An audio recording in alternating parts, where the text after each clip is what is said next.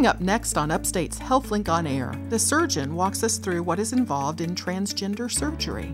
It's been defined as surgery to modify the primary or secondary sexual characteristics of a patient or a person who wants to change their gender.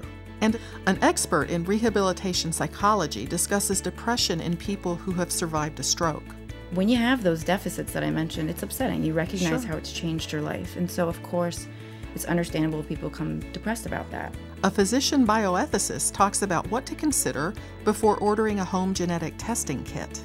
With a healthcare professional, you are looking for a specific disease state that you are at increased risk for because of your family history. This piece is between you and a for-profit company. All that and a selection from The Healing Muse coming up after the news.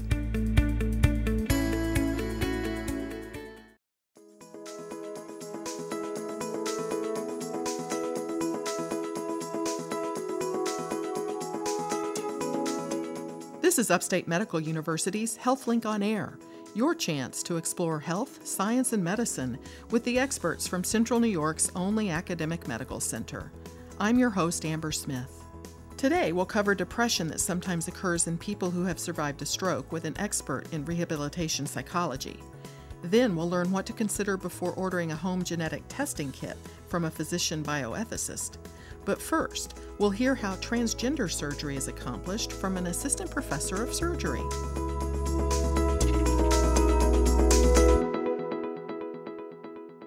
As a person transitions from one gender to another, surgery is sometimes part of the process.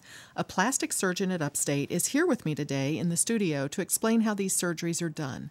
Welcome to Dr. Prashant Upadhyaya. Thank you for being here. Thank you. Thank you for having me here. Now, I know you specialize in plastic or reconstructive surgery, and I know many of your patients have breast cancer or melanoma, but you also have men and women who seek your expertise because they're transitioning from one gender to the other. How do you describe transgender surgery? So, transgender surgery has come a long way. We used to call it sex reassignment surgery or sex change operation. I think the preferred term is probably sex affirmation surgery or gender affirmation surgery.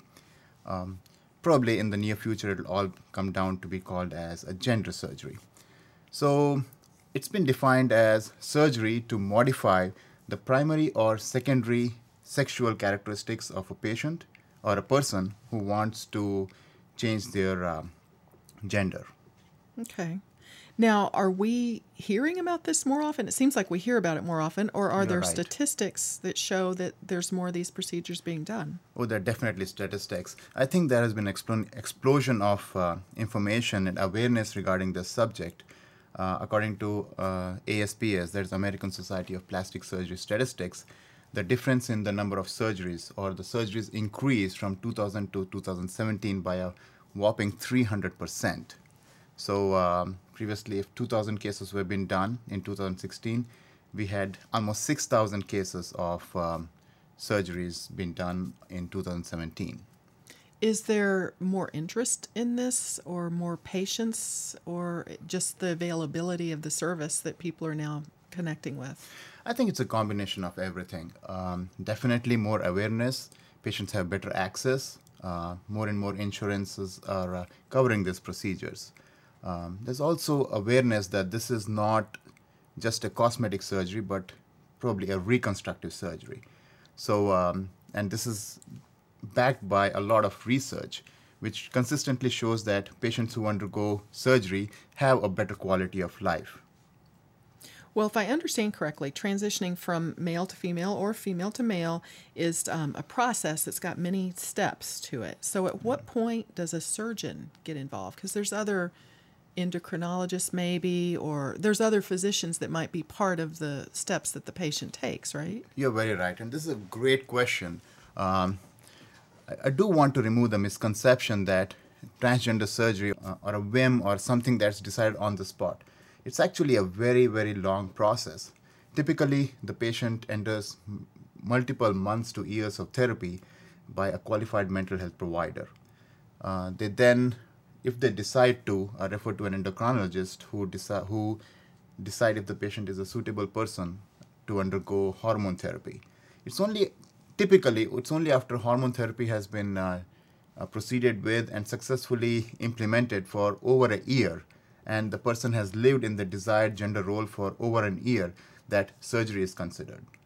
Of course, every case is different, and we can't just blanket every case as requiring more than a year of hormone therapy or a delay. But typically, that's what we follow.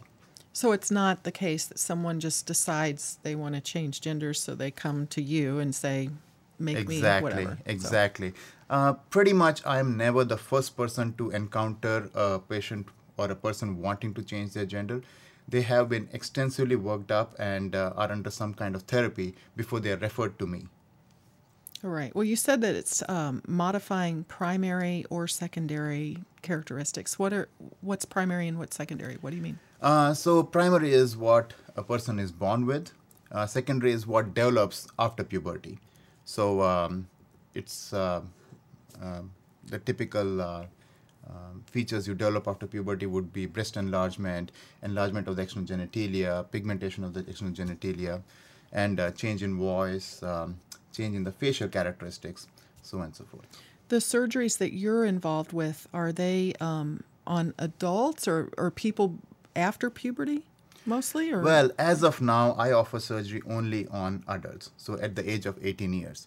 That is just something that I personally believe that there's really no such guideline. There is a standard of care published by WPATH, that is the World Professional Association for Transgender Health, which we very closely follow. And as of now, they're limited to adults, consenting adults who can undergo surgery, like any other procedure. Whether this will change, I don't know. But as of now, I offer surgery only on adults. All right. You're listening to Upstate's HealthLink on Air. I'm your host, Amber Smith, and I'm talking with surgeon Prashant Upadhyaya about transgender surgery.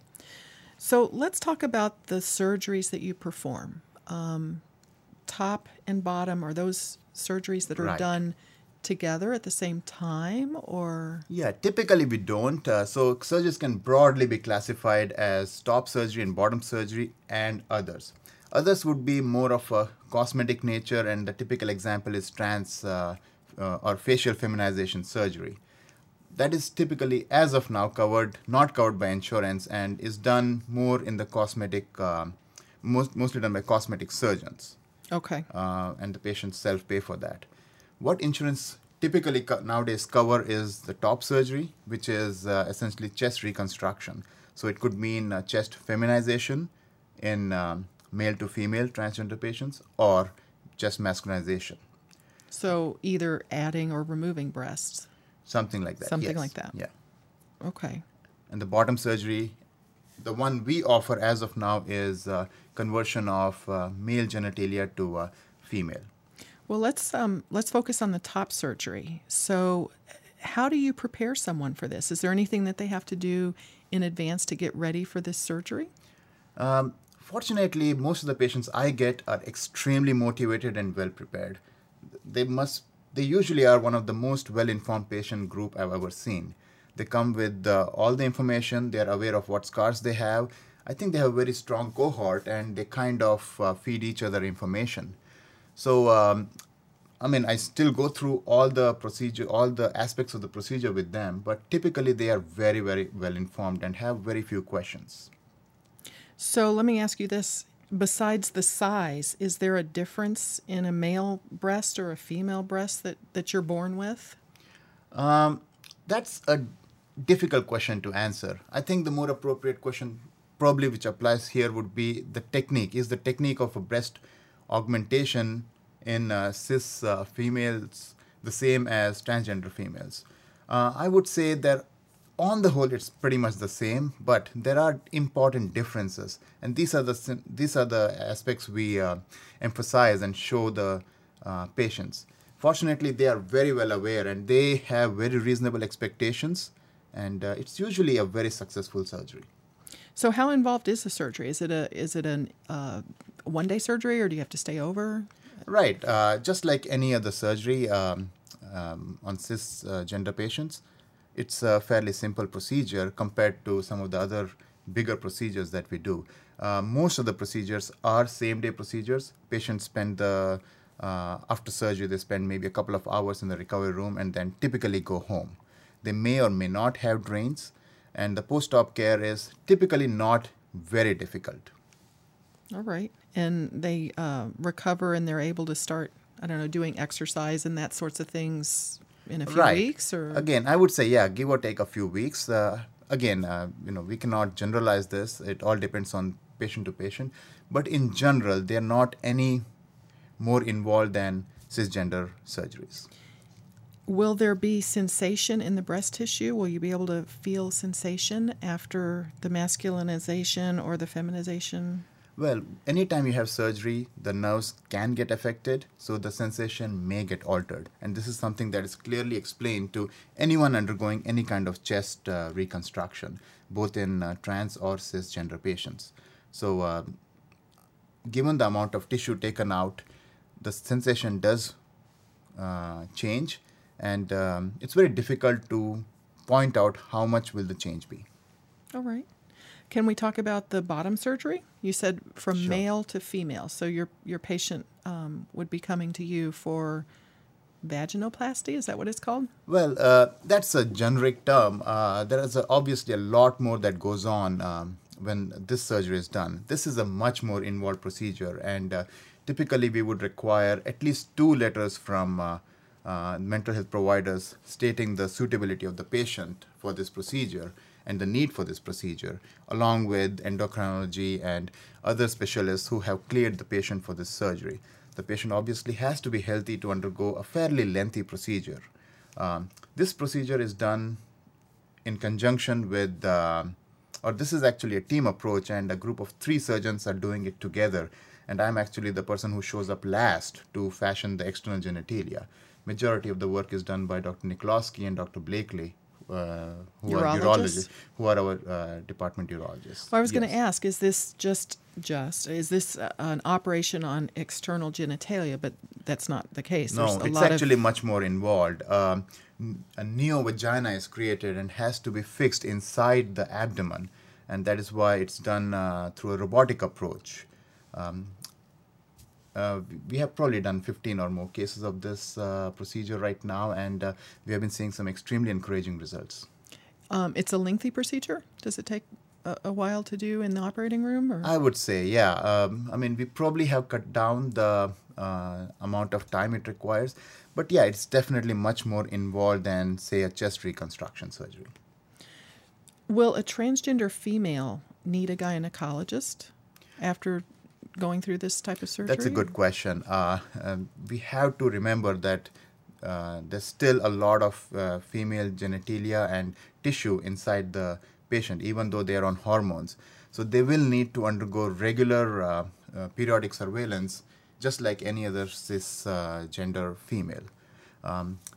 There are some providers in our system who kind of specialize in this and make special provisions so that the cis or the trans men do not feel awkward going to a gynecologist. Sure.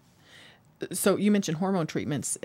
Is that something that this individual will be on for life? I would think so, yes. Fortunately, we have a very good team of endocrinologists in our own Joslin Institute who take care of such patients, and in fact are the primary source of referral for me. It's usually they who take care of the patient for a long time, and only once they feel that the patient is an appropriate candidate do they refer the patient to me for surgery. What is recovery like for bottom surgery? Is it a lengthier? It sounds like it's a lot more involved than the top surgery. Would you be in the hospital? I would say the patient will probably be staying in the hospital for 2 to 3 nights. It's getting better and better, and especially younger, healthier patients are leaving the hospital within 2 nights, but expect to stay in the hospital for a couple of days. Have you been there when a patient wakes up from the anesthesia from this surgery, just to see and what it's like for them in a new gender? Oh yeah, as I said, I'm usually the last person I'm the person doing the last part of the procedure, so we're all there, and by the time patient wakes up, the first thing they ask is, how do I look? And typically we actually take a photograph and load it to the chart, and so that the patient can actually see how they look. And that's a very gratifying moment to see the look on the patient's face when they figure out that this is what they wanted and they kind of reached their destination. Wow. Well, thanks so much for sharing this information. I appreciate you being here. My guest has been plastic surgeon Prashant Upadhyaya. I'm Amber Smith for Upstate's podcast and talk show, HealthLink on Air.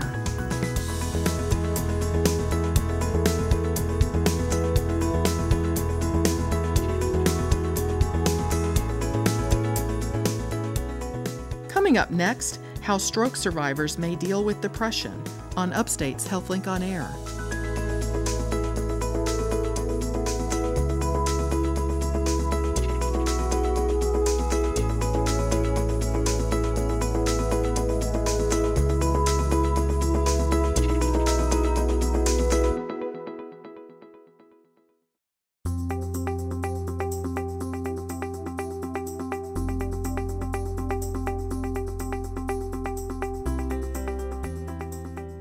When a person is recovering from a stroke, one of the things health professionals are on the lookout for is post-stroke depression.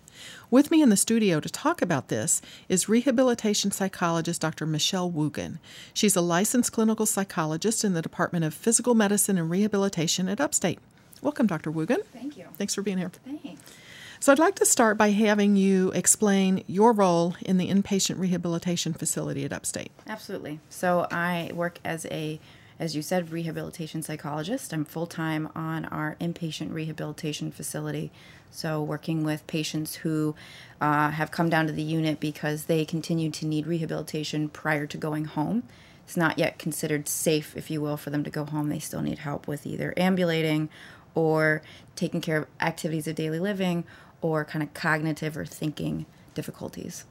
So some of your patients are stroke patients, but some of them have had other brain injuries or other injuries. Correct. Right. So there's stroke, there's amputations, car accidents, so can kind of include all body accidents or injuries, brain injuries from car accidents or other kind of accidents. Okay. And then also working with their family members, our caregivers. And then we also have students on the unit as well that I work with. Okay, wonderful. Well, let's talk about what is post-stroke depression. Absolutely. So post-stroke depression is the development of depression or depressive symptoms following a stroke. Stroke being a lack of oxygen to the brain, either from some kind of obstruction that keeps the blood flowing to the brain or bleeding in the brain. So basically the brain cells are drowning. Too much blood, and that can cause a number of difficulties or deficits, physical, right, difficulty walking, talking, dressing themselves, and also thinking deficits, so being able to problem solve, memory, knowing what's safe and what's not safe, being able to pay bills.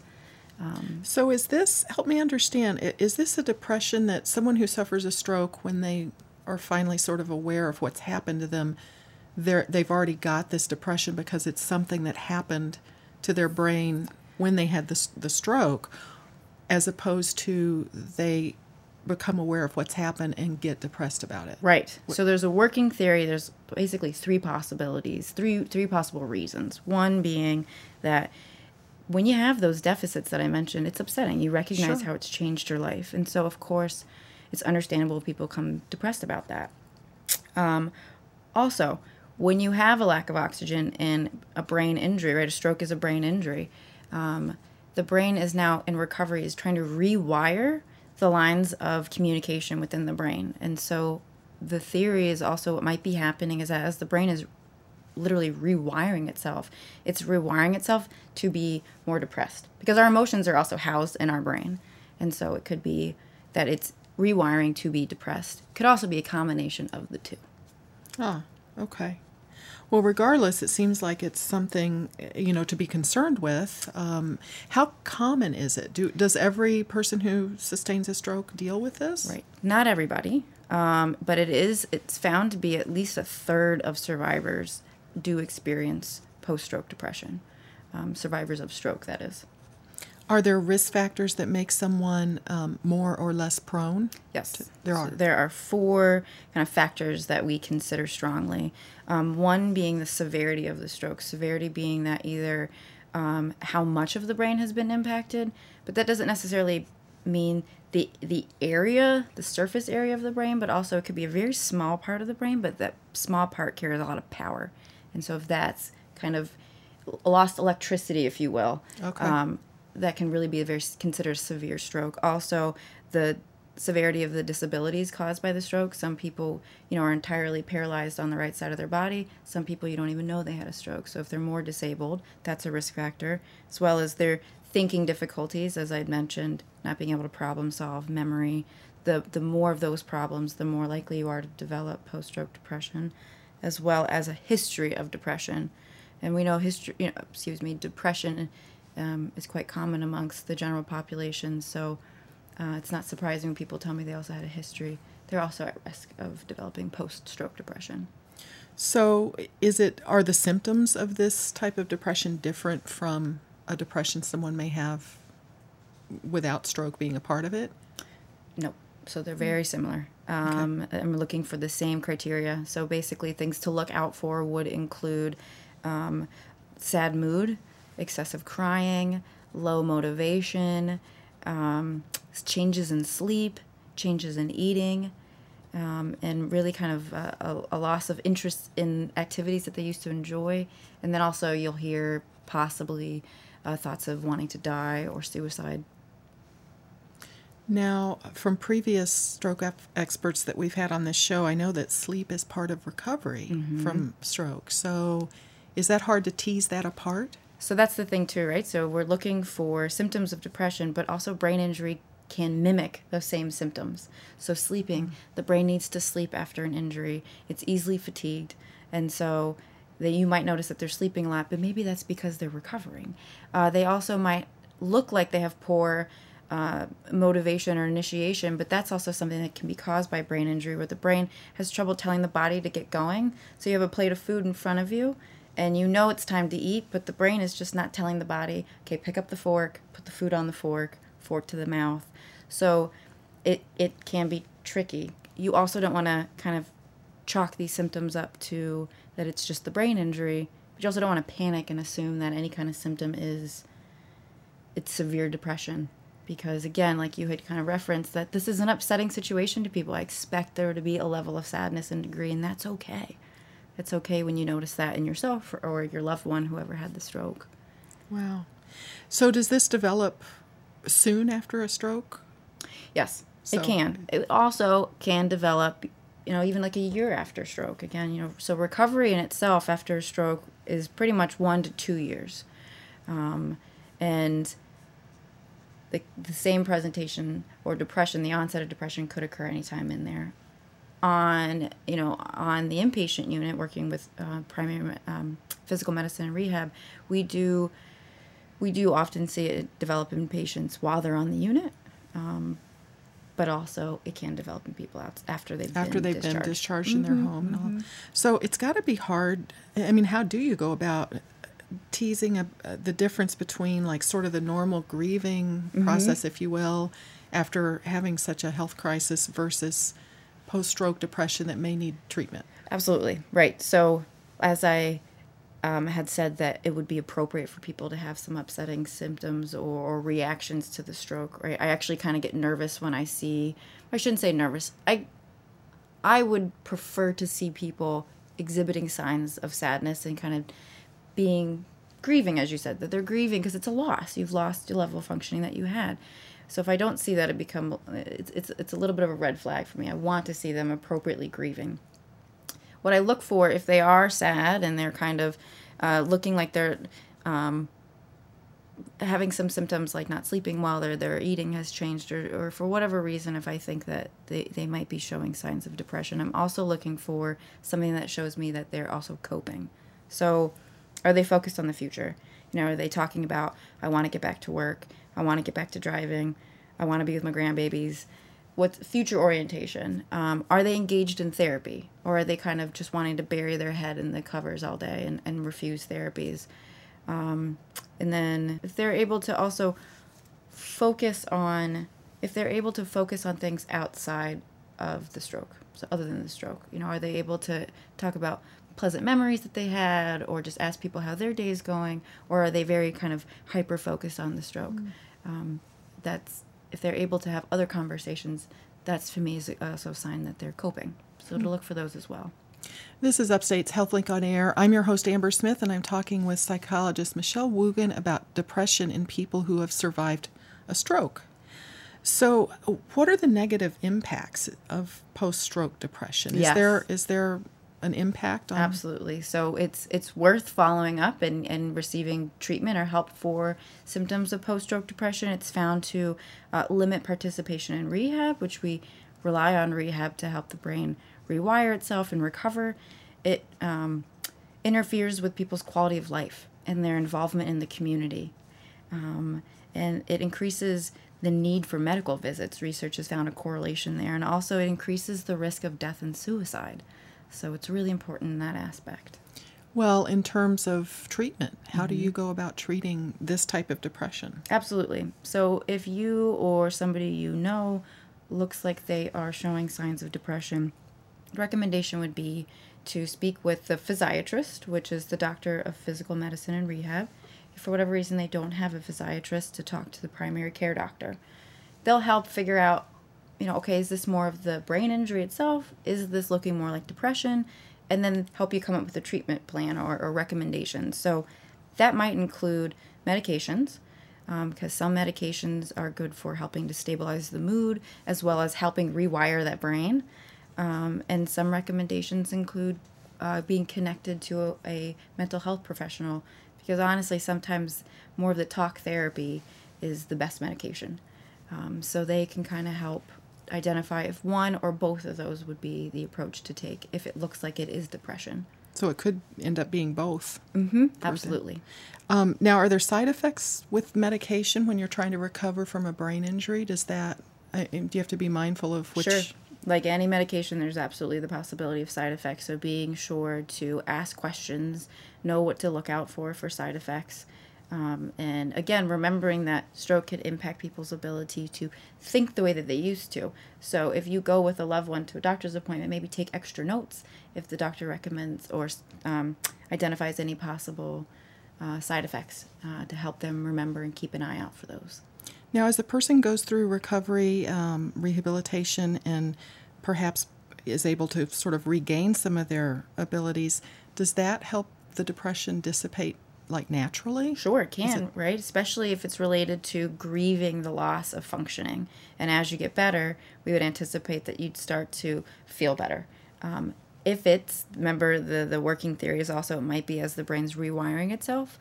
So as that's the kind of pathways of communication are finding not more appropriate ways, but ways that don't suggest or lead to depression, then you might also see the depression lift. Well, let me ask you about family members or loved ones that are helping the person after the stroke. Does a patient's depression impact the loved ones? It absolutely can, right? So a lot of times when I go in and talk to family members, one of my top questions is, what are you doing to take care of yourself? For those people who have flown on an airplane, I will use the kind of the analogy of it's putting the oxygen mask on yourself before you put it on other people. And you do that because you really are not of the best help to others if you aren't making sure to take care of yourself. It's hard to watch a loved one experience depressive symptoms. It's very easy to want to tell them everything's going to be okay, and that's a good thing to say, absolutely. It's also very helpful to sit with them and say, I know this is hard, and I'm here with you, and you let me know if there's something that you need. To just not try to say everything is good again, because it's not. They're grieving, and that's appropriate. So what do you say to someone who's in the situation where they have, a loved one who's recovering from stroke and they think maybe there's some depression there? What do you tell them to do? To follow up or go to the physiatrist, go to the primary care doctor, and assess, again, does this look like it's more of the brain injury itself? And then physical therapy, occupational therapy, speech therapy. They can kind of help the family member develop some skills of how they can work with the patient. Or if they think it's more depression, again, the doctor can work with them to identify, would it be good for medication, for therapy, combination of the two, whatever they think would be best. Well, thank you so much for this information. Thanks for having me. My guest has been Dr. Michelle Woogan. She's a psychologist at Upstate who works in the Physical Medicine and Rehabilitation Department. I'm Amber Smith for Upstate's podcast and talk show, HealthLink on Air.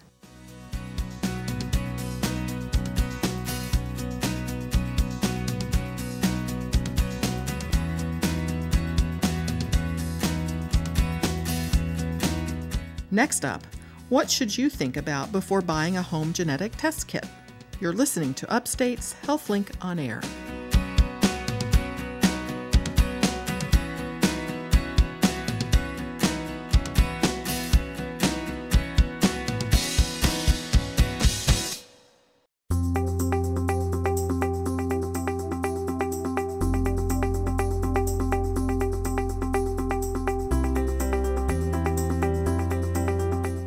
From Upstate Medical University in Syracuse, New York, I'm Amber Smith. This is HealthLink on Air.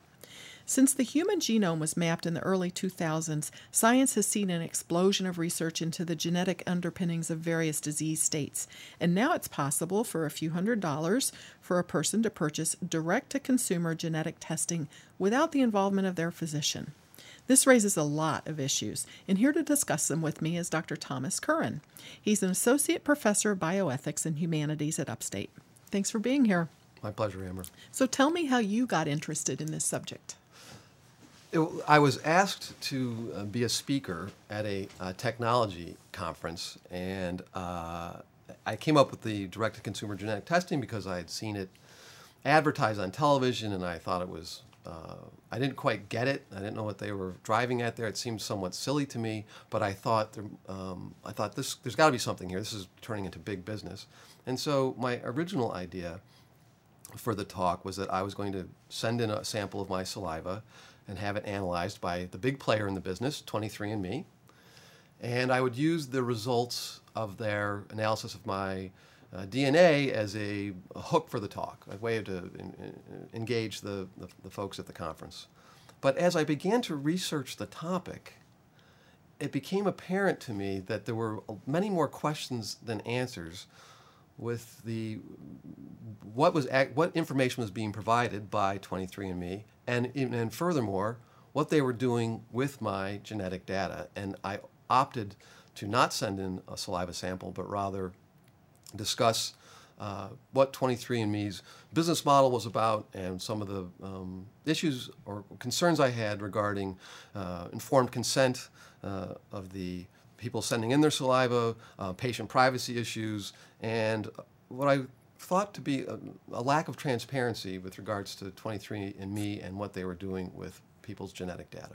So you investigated before you sent in a sample and decided not to send in a sample, not to do this. I am so glad that I did the research first, because that's the other thing I've come to find out. It's hard to unring the bell once they get hold of your data.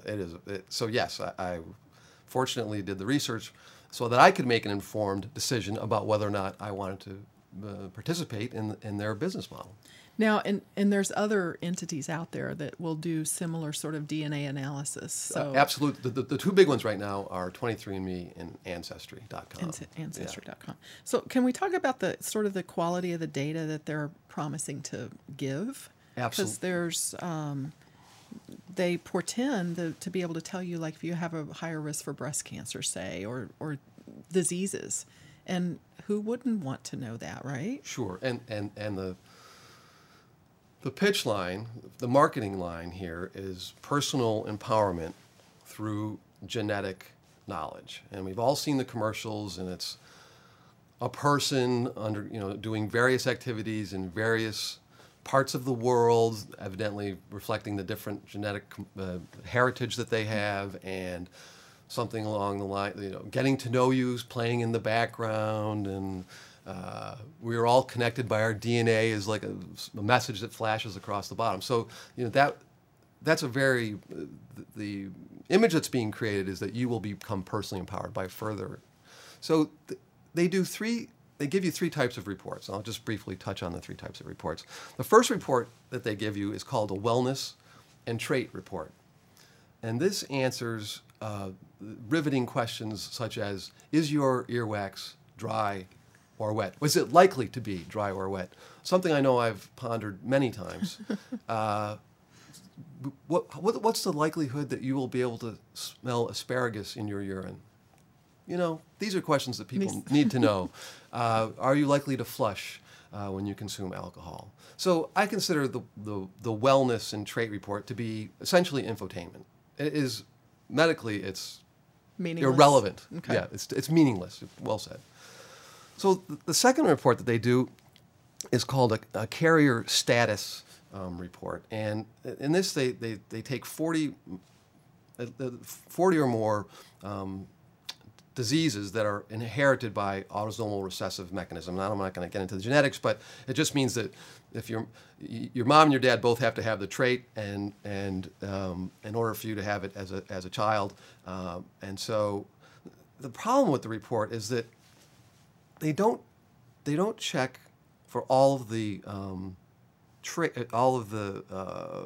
genetic variants that can lead to the various autosomal recessive conditions. So if you have a negative screen in their carrier status report, it doesn't mean that you can't be a carrier. It just means you don't have the forms of carriers that they checked for. So it does not rule out being a carrier. That's the long and short of it. If they say you could misinterpret that, though. You could look at it and think, "Oh, good, I don't have." But you're wrong. But you'd be wrong, and that's in the fine print, but it's not in the up. It's not. Right. You have to dig to get to it. As I mentioned to you, this is dense material to slog through, and I'm a physician. I've been around science for decades, and I had a heck of a time trying to figure out what was going on with this stuff. And I can't even imagine what a non-medical person or non-science person, how they would ever figure this out. It was not easy. I'll briefly touch on the third report, the genetic health risk report. So this is just a grab bag of 11 different conditions. Two of the big ones that people are familiar with is Parkinson's and late onset Alzheimer's. And the genetic health risk report checks for mutations that are associated with an increased risk for some of these conditions. But the mutations that they test for account for only a fraction of the genetic mutations that can lead to these conditions. So once again, you get an incomplete picture, A. B, if you have a family history of something like Parkinson's or Alzheimer's, to go through the genetic health risk assessment through 23andMe would mean nothing. You still have got a risk of having these conditions just based on your family history, your lifestyle choices, your ancestry, your genetics, your ancestry. So something you don't need a DNA test to tell you. Exactly. So once again, so typically when genetic testing is done in the old school model, the medical model, you are looking with a healthcare professional. You are looking for a specific disease state that you are at increased risk for because of your family history, and it's private. It's based on the patient-physician relationship, and the information is discussed with a medical professional to aid with interpretation and minimize misunderstanding.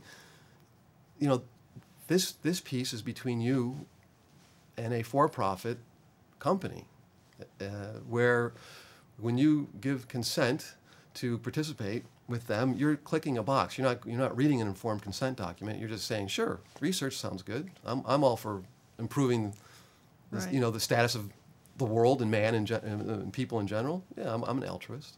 So tell me what you learned about how the business is set up.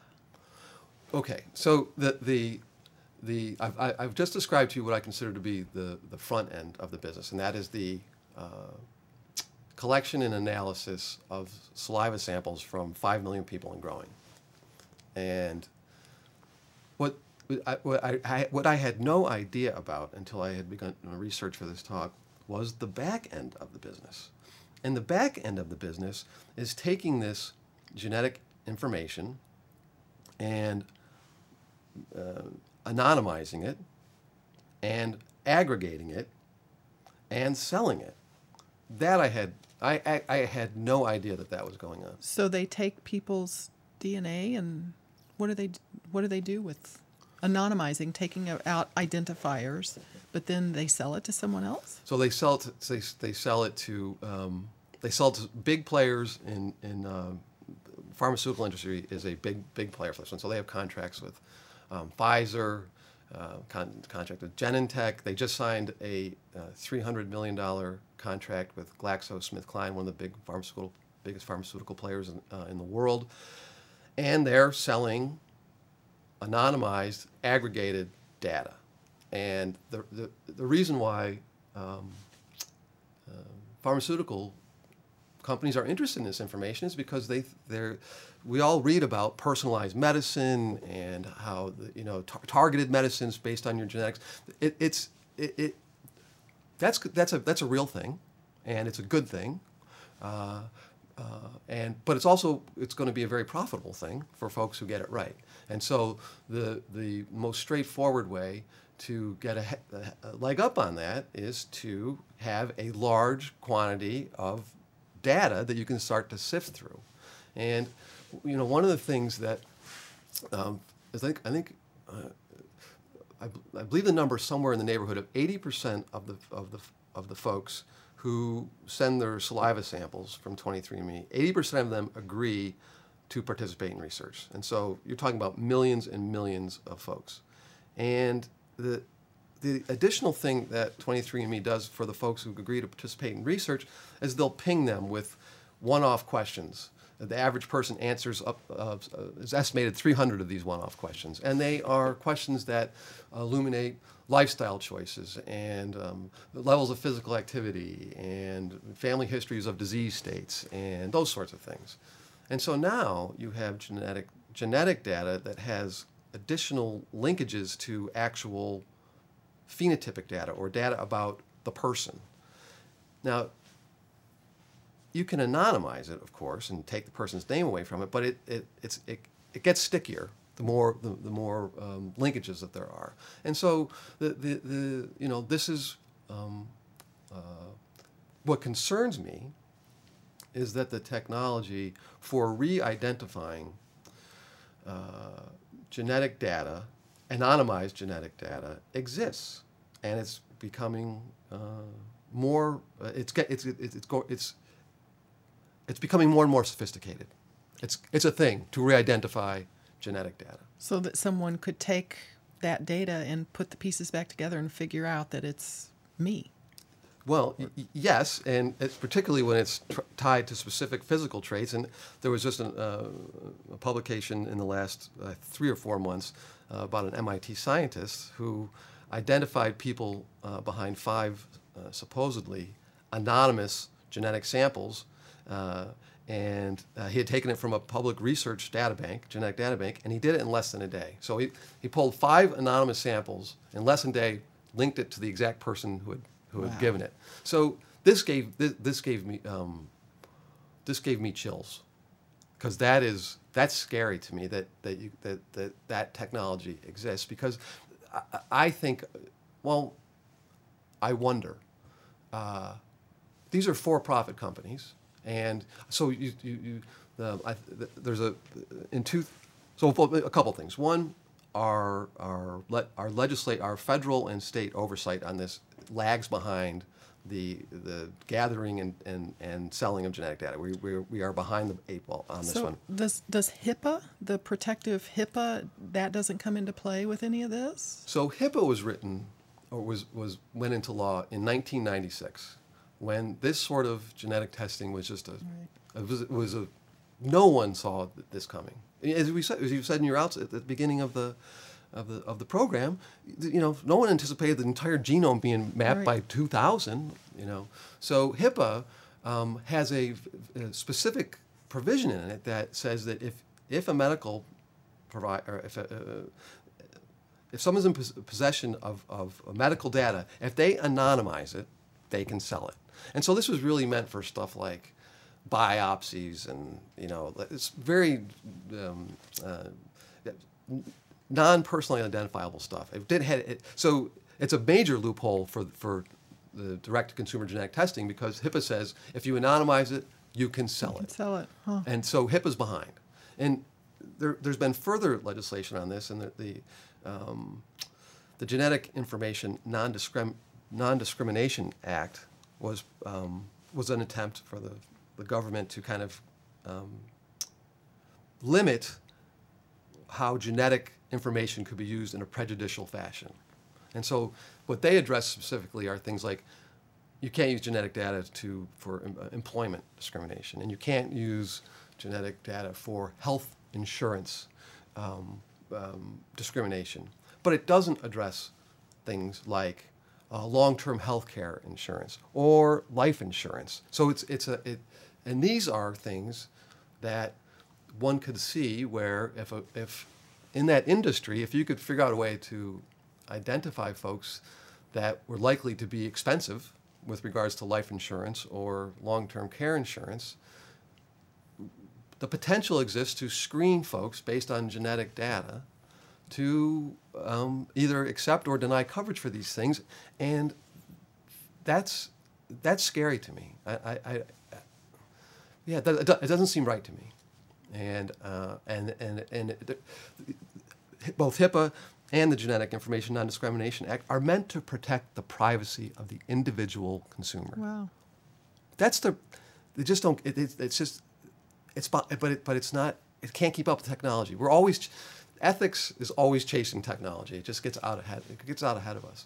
And so I think that from a protection standpoint, it's going to be critical that these sorts of potential abuses of re-identification of genetic data are addressed, and so that the consumer is protected.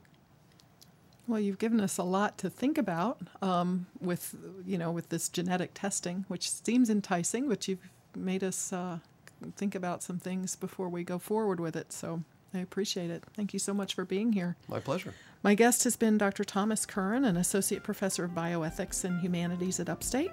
I'm Amber Smith for Upstate's podcast and talk show, HealthLink on Air.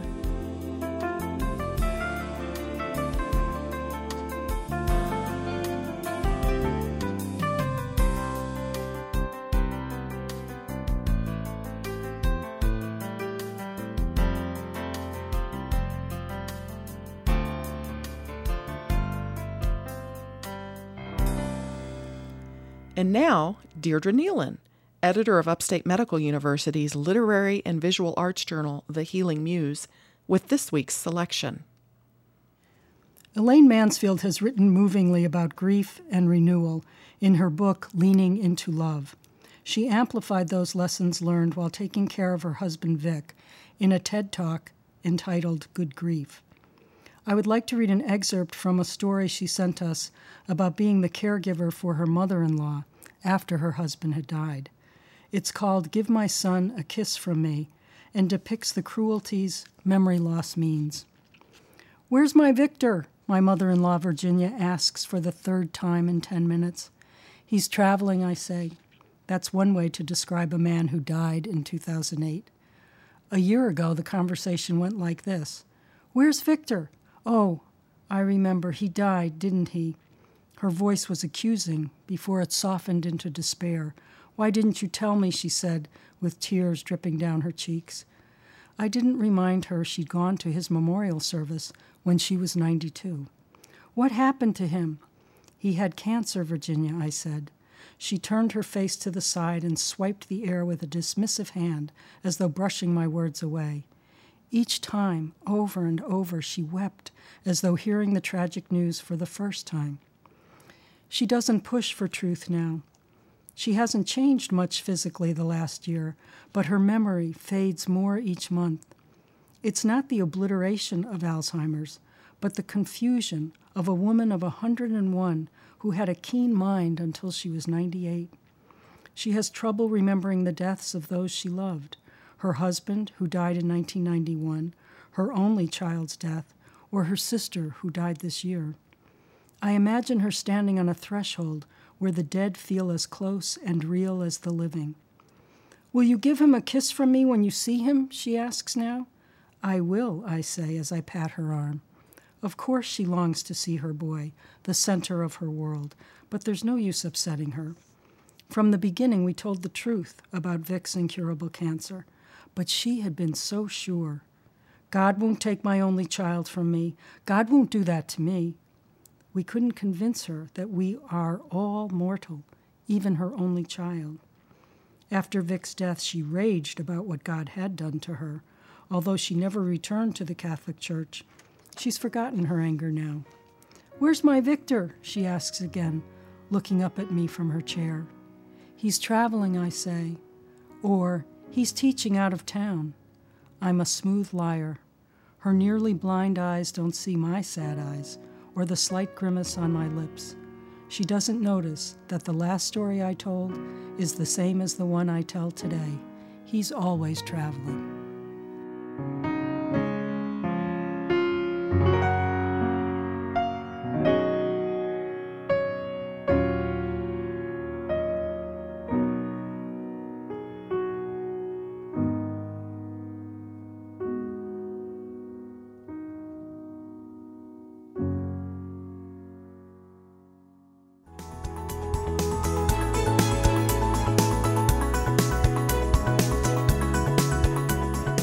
This has been Upstate's HealthLink on Air, brought to you each week by Upstate Medical University in Syracuse, New York. Next week on HealthLink on Air, the new shingles vaccine. If you missed any of today's show, listen on demand on our website at healthlinkonair.org or find a podcast in iTunes and other podcast sources by searching for one word, HealthLink. I'm Amber Smith, thanking you for listening.